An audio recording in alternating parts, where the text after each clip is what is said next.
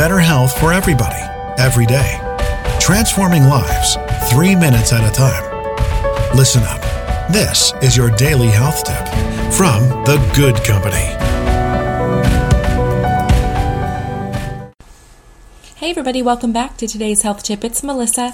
It's Wednesday, January 15th. We're just about halfway through this month of wellness, super wellness, feeling great, right? Simple changes and better choices.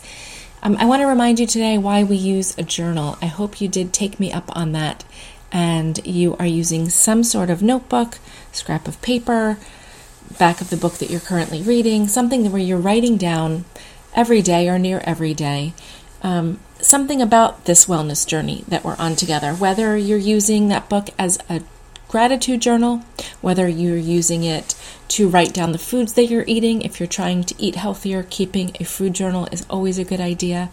Perhaps you are noting anytime you try something I'm suggesting, a new wellness practice or vitamin or things that you've added or taken away from your routines and how that's working out for you.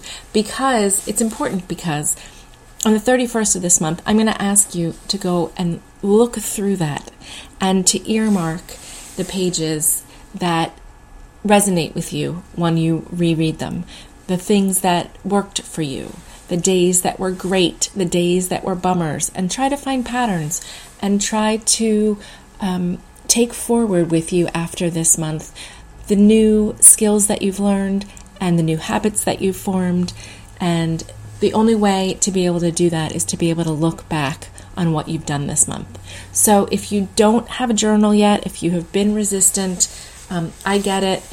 Remember, it doesn't have to be something that you're tied to. You don't have to do it every day. But if you carry it with you in your book bag, in your purse, in your briefcase, you might feel that you're inspired to write in it. And I guarantee, looking back, that is the brilliance of keeping this, of doing this work, is the being able to look back and to see how you've grown over time, what's worked, what hasn't, what you're grateful for, what's changed, etc. So remember, it's not too late. If you don't pick one up today, you pick one up next week. You can do it 6 months from now if you remember this conversation that I've had with you. But I do encourage you this month, for the next 2 weeks, if you haven't already started, pick up a journal, have a great pen you like to write with, maybe a time of day, or maybe, like I said, you carry it with you and you just write when you feel compelled.